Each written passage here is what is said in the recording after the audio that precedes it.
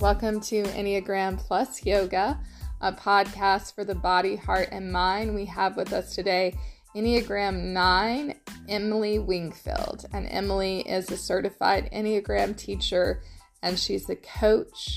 The topic that she picked to talk to us about is the power of embodiment for all of the 9 types. And today on the podcast, we're particularly looking at how embodiment and somatic practices can really help a type 8 and 9. So thanks for joining us.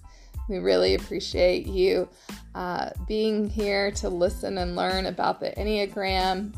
Let's dive in. Well, welcome, Emily, to Enneagram Plus Yoga. Hi there. I'm so glad to be here. Thanks for having me. Yeah, thanks for being here. So we thought we'd start out with a really fun question. So tell us the story of finding your dog, Cookie. And then a second question, how has Cookie helped to heal parts of you?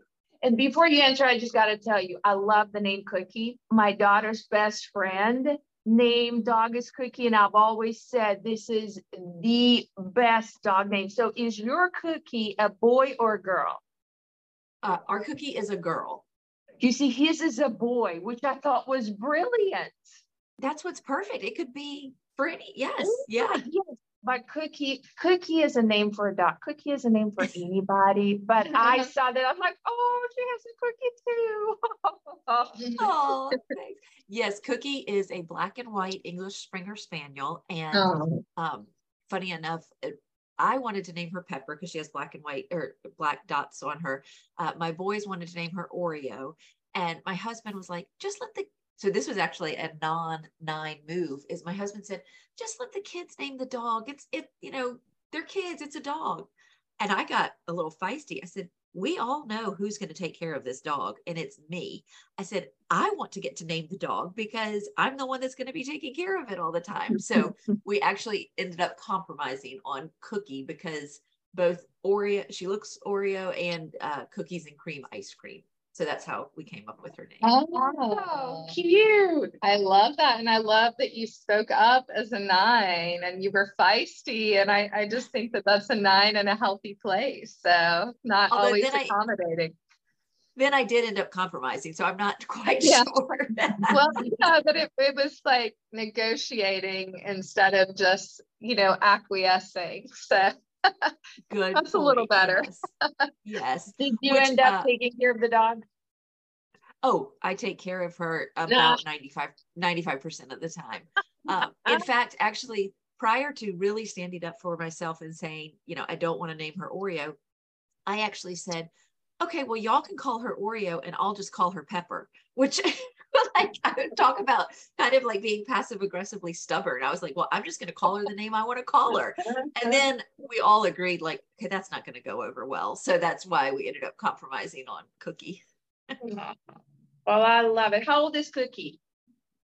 Cookie is 2.5 now, but back to Christy's question, she ran away when I was out on a nature trail with her, probably a year and a half ago. And it was very interesting to notice myself. I got very focused about finding her. Like I did not shed one tear. I got, well, as y'all know, but for the listeners as well, you go to stress or security, but it's really according to what level of health you're at. So I think I was kind of falling down the levels of health, but realizing, I can't just sit at home and be in my 9ness. And so I really went out to actually my 3ness a lot more. I got cold and focused. I never shed one tear. I was like, I became a machine, and I was like, we will find her. I made copies and posted I ended up posting 45 like lost and found posters. I mean, within probably 6 hours kind of thing. Like I had them printed, and it was just very interesting to notice how I went into action mode. Yeah, you went into action and you were anticipating success. Like there is going to be a good ending, like that 3's optimism. I love that. Yeah. Yes. Yeah, it really was interesting. I did not have any of the 6. I mean, yes, of course I could go there, but I was like, no, not going to go there. We're just going to use our energy to find her. you cracked me up. You said, I became a machine. I love that. I did. And then how we know animals help to heal parts of us. I'm a cat owner, so we have 3 cats. So I'm a little bit of the crazy cat lady, but how has Cookie helped to heal parts of you? Oh, what a good question. Cookie helps me to just stay present because she's just, chilling out, doing life. And interestingly enough, bless her heart, I think Cookie has some anxieties. She's a little bit shy. She's a little bit of a mama's girl. And I don't like to acknowledge, but I have a lot of anxieties as well and stuff. And so I think being gentle with her helps me to remember to be gentle with myself of, okay, she doesn't want to go out and meet all those other people, other dogs, and that's okay. Like, we can, accommodating to her reminds me, hey, Emily, you can be softer on yourself too, Yeah. And one more fun question about Cookie. If you had to give Cookie an Enneagram number, what Enneagram number would you give Cookie? Bless her heart, but I think Cookie's a 6. I at first I was like, I think she's a 9, but I think she's a 6. She has a lot of a little trepid about different things, and but once she trusts, like, in fact, I took her on a doggy play date a while ago, and I told the person, I was like, we're gonna have to play like 4 times before she's actually like really herself playing. And sure enough, after the 4th time, the other owner was like, oh my gosh, I've never seen this side of Cookie. So it just takes her a little bit of time to warm up to things. Oh, I love that. I like that. All right. Well, let me ask you about your meditative practices in your life. I know you have several. So could you tell us a little bit about what your meditation practice looks like and just why is that a gift in your life for you and probably for those around you? Yes. So I never do the same thing twice in a, day to day, but I kind of have a handful of things I'm always just picking up, putting down. Thankfully for Cookie, she forces me to go on a walk every morning because she wants to go on a walk. So I always end up doing some type of nature walk, and I make a point to not be on the phone, to not listen to a podcast. I just really try to just be present in nature. Trying to listen to the birds really helps me because it's like I'm focusing on something, but it's not my thoughts. So that's a helpful thing I do. I sometimes wake up in the morning, and before I even go out to the kitchen, I just try to stretch and just let my body move however it wants to move. So I'm almost trying to just let it all go, and just really stretching out some of what's going on in my mind. Those are a few things. I have 2 kids, 14 and 11, and it's towards the end of school year, it gets busy, all that kind of stuff. And so I was recently talking to a spiritual director, and I was very stressed, a little bit more in my 6th space of all the things that needed to get done. And she made a comment that really sat with me. She said, Emily, you're right. You have a lot of external busyness. She said, but I'm also hearing a lot of internal busyness. And she said, you can be externally busy and be internally calm, but right now you're not, which is why you're feeling so frantic. And so she encouraged me to do some centering prayer, which I had not done before, but I did that. I started that probably about a month ago. And I have been really amazed how just that centering prayer has really helped me calm down my insides, because I can't calm down the outsides. Sure. So in yoga, we say once you do your practice, whether it's meditative or physical, what you get to notice is how you are relaxed and alert at the same time, how you can be focused and present without being, asleep. You can be aware of who you are, where you are, very much awake, relaxed and focused. So that sounds like exactly what you're doing. It takes work. It's not an easy task, but it sure is very helpful. Exactly. I love that. Yeah. So I know that you are a self-preservation 9. So tell me a little bit more about how you stumbled on the Enneagram, how you discovered that you're a 9, and then how it's helping you to grow and transform. Big question. Yes. a lot of things. I've always loved personality tools. Anything that helps me understand myself better and helps me understand other people better. So DISC, Myers-Briggs, Strengths Finders, all of those kinds of things. And then I had picked up the wisdom of the Enneagram years and years ago, and I was just overwhelmed. It was so big. I put it right back down. And then when The Road Back to You came out with Suzanne Stabile and Ian Cron, that's when I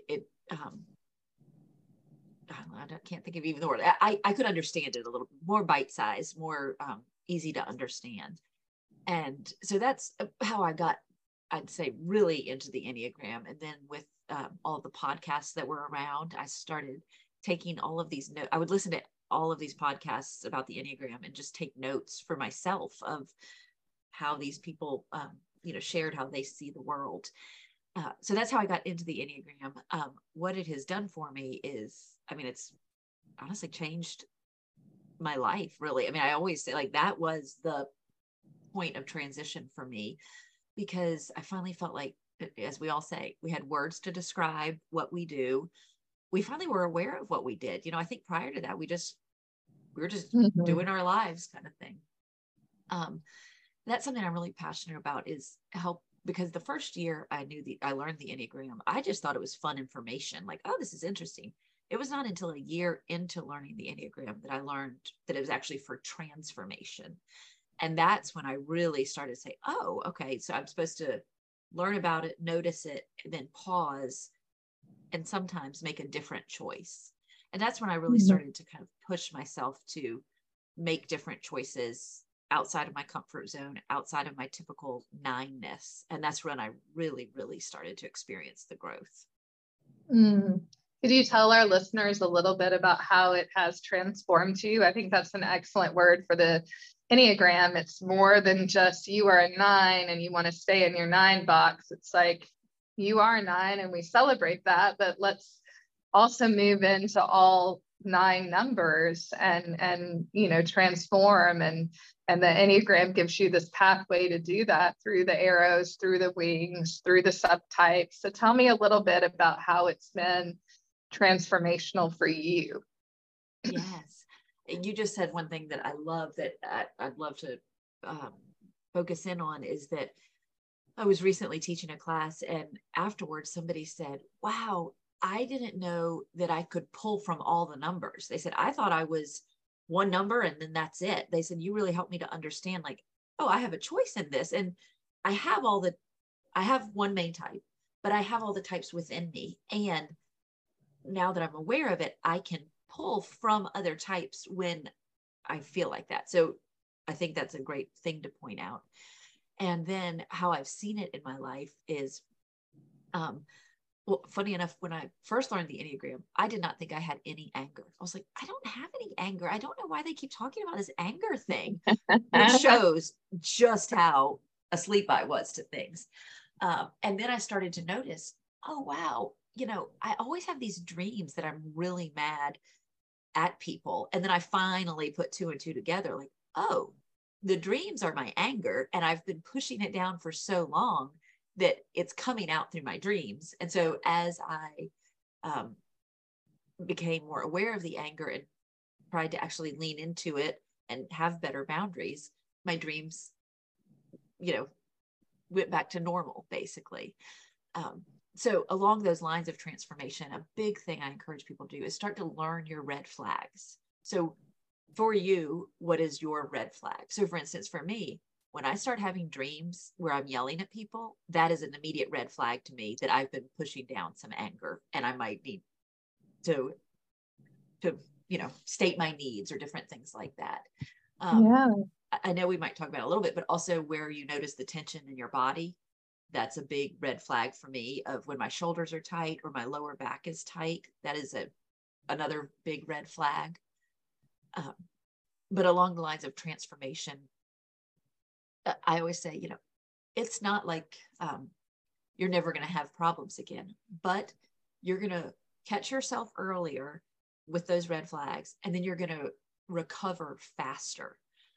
So recently, it's 2 kids, busy life, all this kind of thing. And my husband and I were kind of, I caught ourselves early, like, oh, we're kind of drifting apart because he was really busy at work. And in my 9ness, when he gets busy, I start to withdraw because I think, oh, well, for a variety of reasons that of course I've analyzed, but I was able to pause and say, whoa, Emily, he's busy and you're withdrawing. This does not end well. So I was able to reach out to him, and thankfully he is working on himself as well. And we both leaned into each other rather than pulled away, which used to be our typical pattern.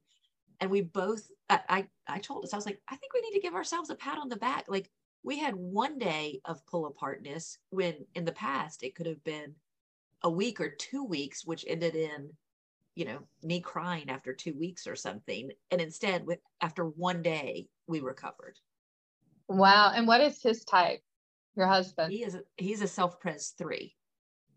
Oh, very interesting. So we do not like conflict. It is very hard for us to ever surface any problems because we don't want conflict. 2, we're both really nice. And so I had a friend, we went on a beach vacation one time with some friends, and she was the one that pointed this out. She said, you and your husband are so polite to each other. And I had never thought about it, but like we're both very nice, but then the problem is neither of us really speak our needs because we want to be thoughtful and don't hurt the other's feelings and all that kind of stuff. Yeah, I get that. I'm married to a 3, and so I'm a 2 married to a 3, and we can do a lot of that as well. But then the anger is kind of lurking in the belly. But yeah, I love that. I also love that it's a 3 married to a 9, because Kat and I have noticed so often how people will marry their wings, or they will marry their arrows, because there's that understanding of the other. And so that's just another example of that. We were actually talking about that right before we got on with you to do this episode. But I think that that's fascinating, that it's another example of a 9 married to a 3. You understand one another, you share that line, that arrow of connection. So well, and along those lines, you're exactly right that we do share that. But I have also seen in my marriage and in other couples that it's also funny because it's like we have our identities or where we think is our turf. And then when the other goes into your zone through the lines, it's kind of like, whoa, this is my zone. Especially see this with 2s and 8s, like when an 8 goes into their 2 space, and the 2 kind of likes it, but they're also like, wait, I'm the thoughtful caring one, and now you're being all thoughtful caring, like this is my role here. It's kind of interesting. That's a great example. Yes. Oh, I love that. Thank you. Well, Emily, let me shift gears a little bit and ask you about your work at the Southeastern International Enneagram Association. I know you're on their board. Could you please tell us and our listeners a little bit about the association, the work it does, how you got involved, and just the events that you guys are putting on? Yes. Yeah, it is such a great organization. So there is the overall global organization called the International Enneagram Association. And I share that because I did not know about it until somebody else, shared it with me. But there's the International Enneagram Association, and then they have a few chapters, or now called affiliates, within the United States and then throughout the world as well. And so our group, it used to be the Georgia chapter, and now we have expanded to the Southeast. So it is the Southeast USA chapter of the IEA, because there are other Southeast within the world. And we put on monthly meetings. They used to be in person, but now since COVID, they are all on Zoom. And we cover just all Enneagram topics. We have different speakers come in. Recently, we've talked about where each type goes in stress. We're about to talk about where each type goes in security. focus of attention, orientation to time, the inner critic, different things like that. And because obviously your podcast is everywhere, I would encourage anyone to learn more about any IEA organization, because after COVID, so many are also on Zoom. So, we have members from Oregon that are members of the IEA Southeast USA, just because they found a community. And I think Suzanne Stabile is the one that says, the Enneagram is solitary work that you cannot do alone. And that's our big focus, is to create community and safe spaces where people, we always want to be so welcoming that if you still don't even quite understand what the Enneagram is, come join us. If you are an expert level teacher, come join us. We want everyone to be there. And it's really fun because, as you know, when we all want to geek out on the Enneagram, it's a whole community of people that want to talk about it as much as your listeners might want to talk about it. So it's really fun to get to know other people through that avenue. That is great. How long have you been affiliated with them? How long have you worked with them? Yes. So it's a volunteer board. And I think I've been on the board about 4 or 5 years now. Mainly because it's such a nice group of people. Interestingly, it's also because I'm self-pres dominant and social is my blind spot. And so it has been a good growth strategy for me to stay involved. But when they happened to ask me, I had never served on a board before. I had bless their hearts, because I had no idea what I was doing. And I've learned a lot over the years, and they've been very patient about it.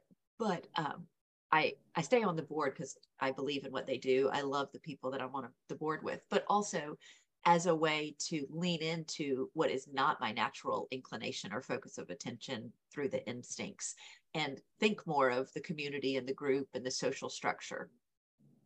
Yeah. And I also think that because of the pandemic, social has become a blind spot for a lot of us, even if it's not our blind spot. And when she's talking about blind spot, we're talking about stacking the subtypes. So there's the sexual or one-to-one subtype, there's the self-preservation subtype, and then the social. And you can stack those. And the one at the bottom is your blind spot. And that's one that you need to do a lot of work with, so that you can do that transformation and healing. But because of the pandemic, a lot of us have not been as engaged in community, and we're trying to find our way back. And I know that's true for me. I feel like I really pulled away from community, got really comfortable being alone. And so I'm having to work at the social piece, even though that's my second one in the stack. I'm sexual, and then social, and then self-pres is my order. But I have learned that, I have really pulled away from community. That's something that's part of my emotional work right now, is to find my way back. So yeah, a community is imperative for transformation. So this would be a great place for our listeners to kind of dive in and find a community. So you can just Google it. It's the Southeastern International Enneagram Association. So just type that into Google and you'll find out more about their workshop. Like Kat said, kudos to you for serving on that board for so long. It's been fun. Awesome. Awesome. Well, I know you have an Enneagram coaching business. So tell me a little bit about what you do as a coach, your business, what kind of work you like to do with your clients, and even your website so people can find you. Yes. Yeah. So what happened is I started off teaching the Enneagram to groups, often of women, about 10 to 15 people for a 6-week class. And then after COVID, as COVID started, actually, I pivoted to Zoom, and I don't love Zoom classes quite as much. So I pivoted to one-on-one individual sessions. And that has been wonderful. That's what I love to do, because it goes back to the transformation. I really like to see people experience that transformation. And part of the benefit of doing these sessions, usually weekly or every 10 to 14 days, is that when you have something on the calendar, your brain stays more aware of noticing things, because my clients know that at the beginning of each call, I'm going to say, well, has anything come up, or have you noticed anything since we last met? And so they all say, oh, because I knew I was going to meet with you, I've kept my eyes open to look for different Enneagram things. So I teach people about all the aspects of the Enneagram, of orientation to time, repressed centers, stances, levels of health, all of those kinds of things. And they're just so many aha moments. But I used to just teach people all of those things and then say, okay, that's it. We're done. Like, I don't have anything else to teach you. And they'd say, well, I want more. I want to, keep growing and learning. And so I am now a certified life coach as well, or personal development coach, because what I figured, I teach people all the basics of the Enneagram and all the aspects of it for about 5 or 6 sessions. And then for another 5 or 6 sessions, we can pivot to coaching. And the difference between my teaching and my coaching is that, well, when I'm teaching, I really am trying to make sure they understand the concept and see where it applies in their life. But then when I kind of change hats and become a coach, that really is helping them look towards their future. Well, how do they want their life to look like? And what self-defeating habits or focuses of attention have they noticed that have been holding them back? And how do they want to help let go of the grip those things have on them? So when I'm coaching, it's really 80% them talking and only about 20% me talking.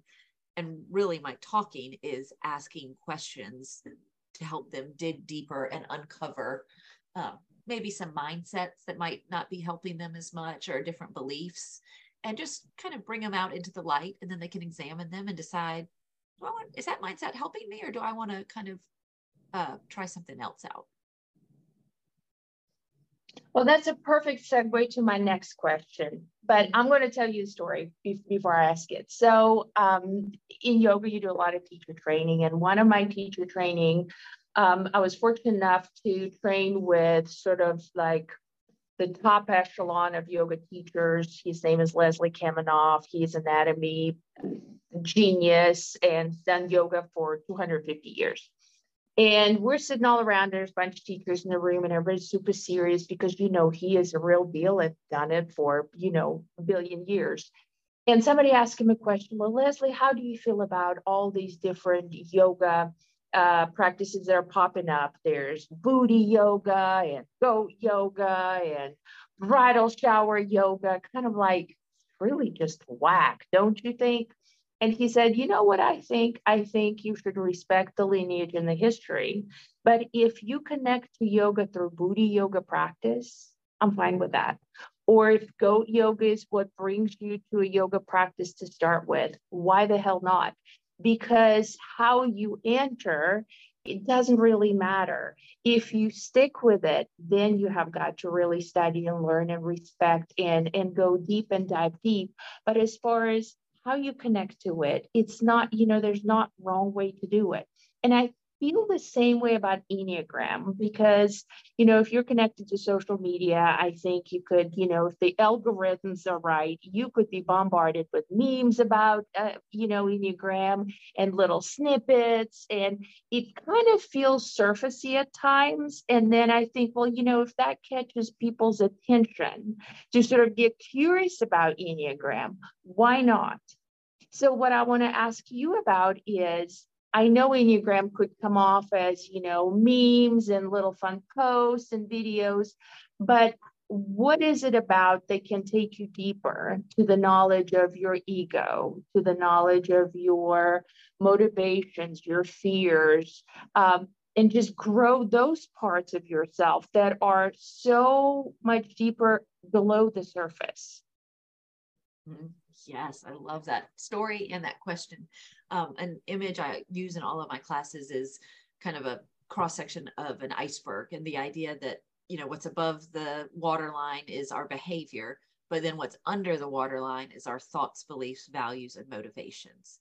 And I always say, what shipwrecked the Titanic was not, they saw the iceberg. They knew that they were going through water that was covered with icebergs, but they did not acknowledge how deep and how wide the icebergs were underneath.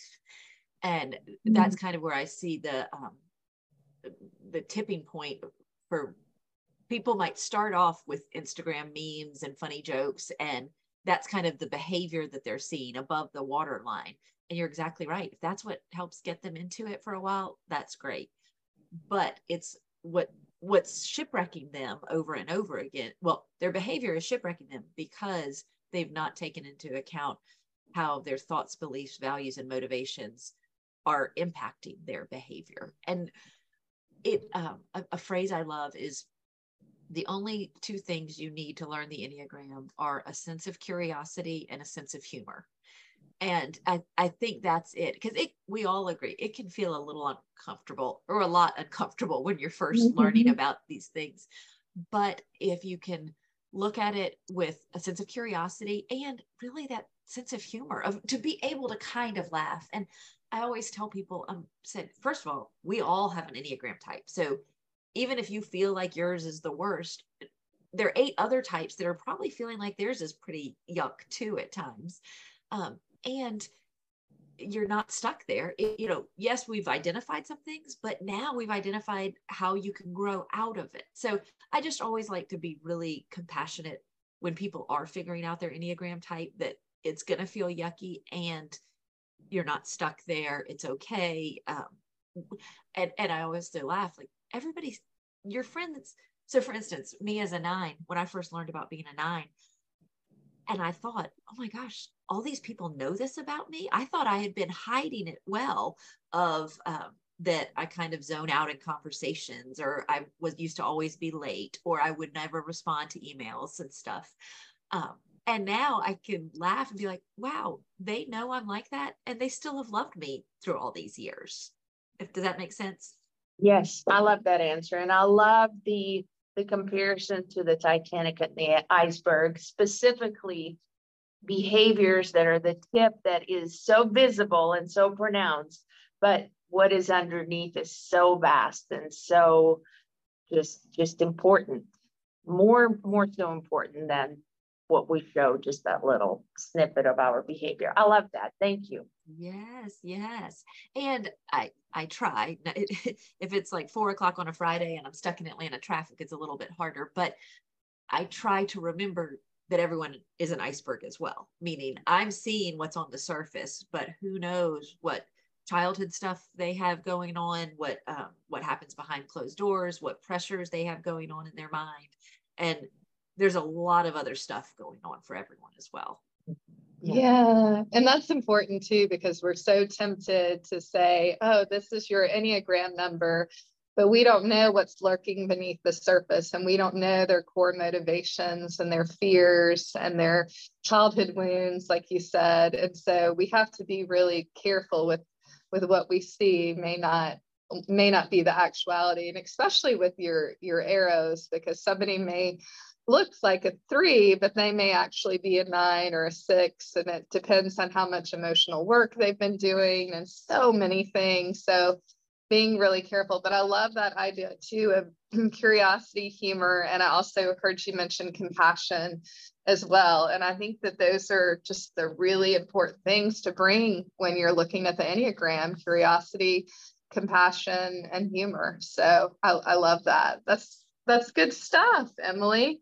Well, when I asked you what you wanted to talk about for this podcast episode, you said embodiment. And I was like really excited about that, because, as yoga professionals, we're all about helping people to move into their body. So what we're going to do is look at each of the numbers and how they could be more embodied.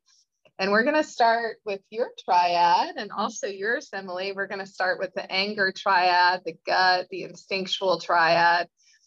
So looking at 8, 9, and 1. And I'd love, Kat, if you could tell us a little bit about, since you're in the body triad, and all of us can share our insights, but what do you think the 8, 9, and 1 could do to enter more fully into their body? And Emily, you chime in as well, because you guys are both in that triad. Emily, do you have any thoughts about the 9?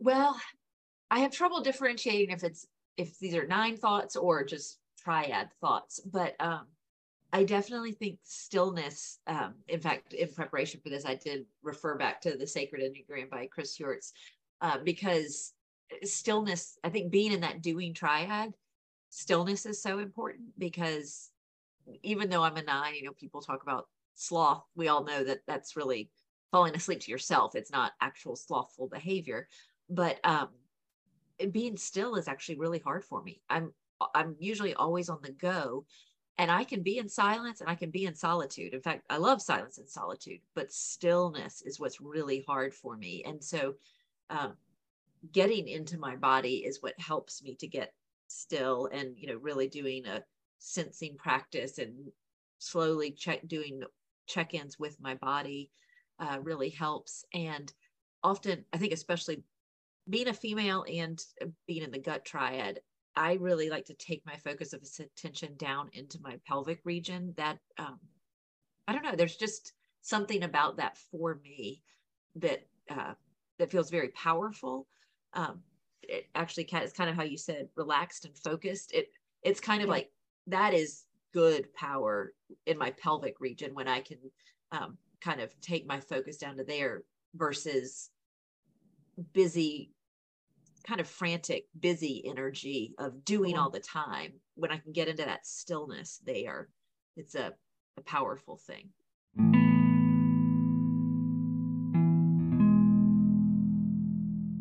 For our meditative moment, I would like to offer some somatic practices for each of the 9 numbers that could help them on this journey of moving towards wholeness. So for the type 1, the perfectionist, letting go is paramount. And so just a simple breathing exercise of finding your inhale and saying let on the inhale, and then on your exhale, go, can be very healing. Of course, ones need to let go of anger, the need to be right, high expectations of others. And so just thinking as you do this breathing exercise of inhale, let, exhale, go, what is it that you need to let go of? Sometimes I think you can also pair that mantra of inhale, let, exhale, go with palm tree, which is a wonderful yoga pose where you just swing your arms from side to side and soften your knees. So you can look up that pose, but it's called palm tree.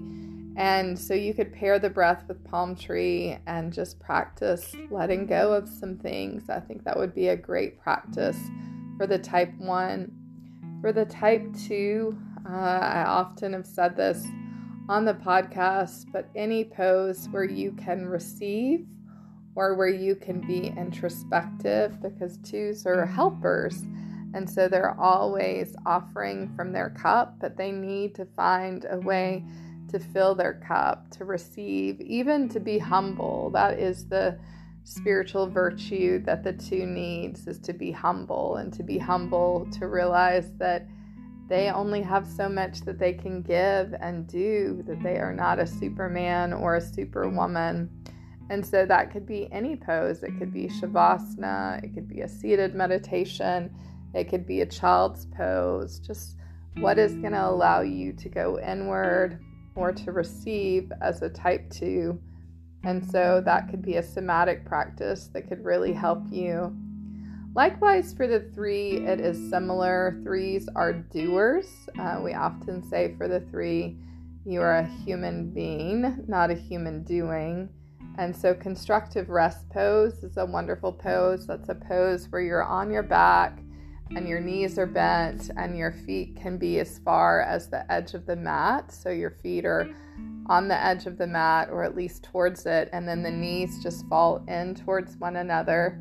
And you just get to rest and breathe. And that is a wonderful somatic practice or embodied practice for a type 3. The next one, we have had Carrie Marino on our podcast before. I definitely encourage you to check out some of her podcasts if you have not listened to them. I think we did 2 or 3 episodes with her, and she introduced me in a workshop to a pose called Breath of Joy. I would encourage you, it's a little bit more complicated, but I recommend this practice for the type 4 because this breath of joy practice is like a 3-part breath, and it involves some movement.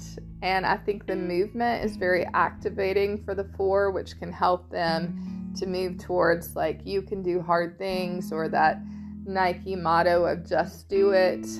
So that breath of joy also can activate the gratitude and the joy that the 4s need, because as you know, they tend to get stuck in sort of that victim mentality, and things are sad and things are hard, but gratitude is a real challenge to them, but it's something that they need spiritually and emotionally. And so I encourage you to look that up. So it's called Breath of Joy. Again, it's a little complicated to explain, but you can just Google it. There's some videos of the Breath of Joy on YouTube, and I think that would be a really great practice for a type 4. For the type 5, I would encourage the 5s to go out and take a mindful walk. We know the Buddhist monk Thich Nhat Hanh was a real practitioner and advocate for mindful walking. And for the 5, when you can just go outside and be slow and just notice with your senses the world around you. I think Thich Nhat Hanh said, walk like you are kissing the earth with your feet. That is a somatic practice that really helps the 5 because they need to engage in the world. They need to, instead of just being in their head and their mind, to have that connection to the world around them and to other people by taking a walk. I think can be a really great practice for all of us, but especially for the 5, which is known as the observer or the investigator. So the type 6, which is our loyalist or our team player, the somatic practice that I'd like to offer for them is a very simple one, but it's you're going to inhale maybe to the count of 3, and then you're going to double the breath for the exhale, because that really calms the parasympathetic nervous system. So it takes the 6 out of the nervousness and the anxiety and brings that sense of calm. So anytime that your exhale is longer than your inhale, that can be really calming to the body. So it doesn't matter how long that is. Like it might be that you inhale to the count of 3 or 4, and then you exhale to the count of 6 or 8, depending on what your inhale was. But your inhale is going to be a little shorter, and your exhale is going to be maybe about double the count of your inhale. And so I would just recommend that for our type 6. For our type 7, we've talked about this before, but grounding is so important. The root chakra is so important to the type 7, putting 2 feet on the earth. For that reason, body scans are great for the 7, but it could just be an earthing practice where you're just outside with, no shoes, your feet are grounded to the earth, and you're breathing and sitting in some sort of meditation outside with your feet on the earth. I think that's a great practice for the 7 and for all of us. And again, the 7s are adventurer, our enthusiasts, we sometimes call the 7. And then our type 8. This is just a simple practice of breath, but I think for the type 8 to connect with our heart space, maybe by inviting one palm to touch their heart, and then just breathing, inhale from the belly button all the way up to the top of the chest, and then exhale, send the breath back down towards the belly. I think that simple practice of just breathing with your hand to your heart is going to connect you to a softer space as an 8, but also to your heart space. And I think connecting to your heart and softening is imperative for an 8. And then for our 9, this may seem really different, but what I would advocate for the 9 is to hum, because it is very activating to your throat chakra.